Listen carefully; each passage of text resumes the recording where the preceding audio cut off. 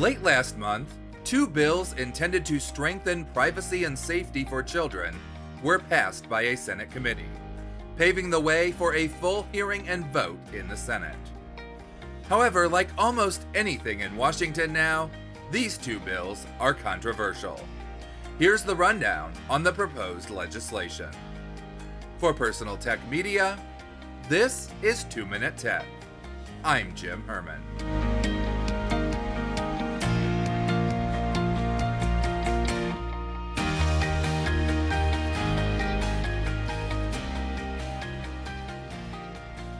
Supporters of the two bills, which are titled the Kids Online Safety Act and the Children and Teens Online Privacy Protection Act, say that the bills strengthen privacy protections for children under 17 and close loopholes.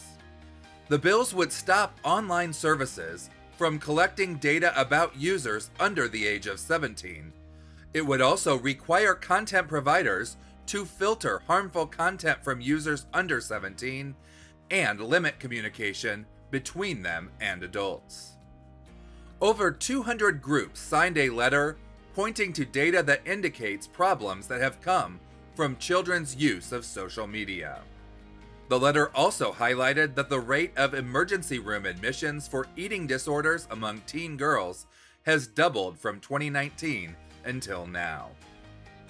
However, several other groups have lobbied against these changes.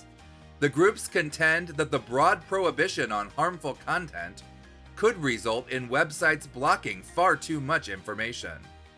They also say that to follow the provision to limit communication between adults and minors, sites would have to require identification, a move that would harm online anonymity.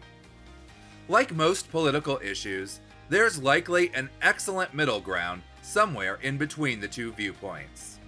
However, whether or not Congress will find that place of compromise remains to be seen.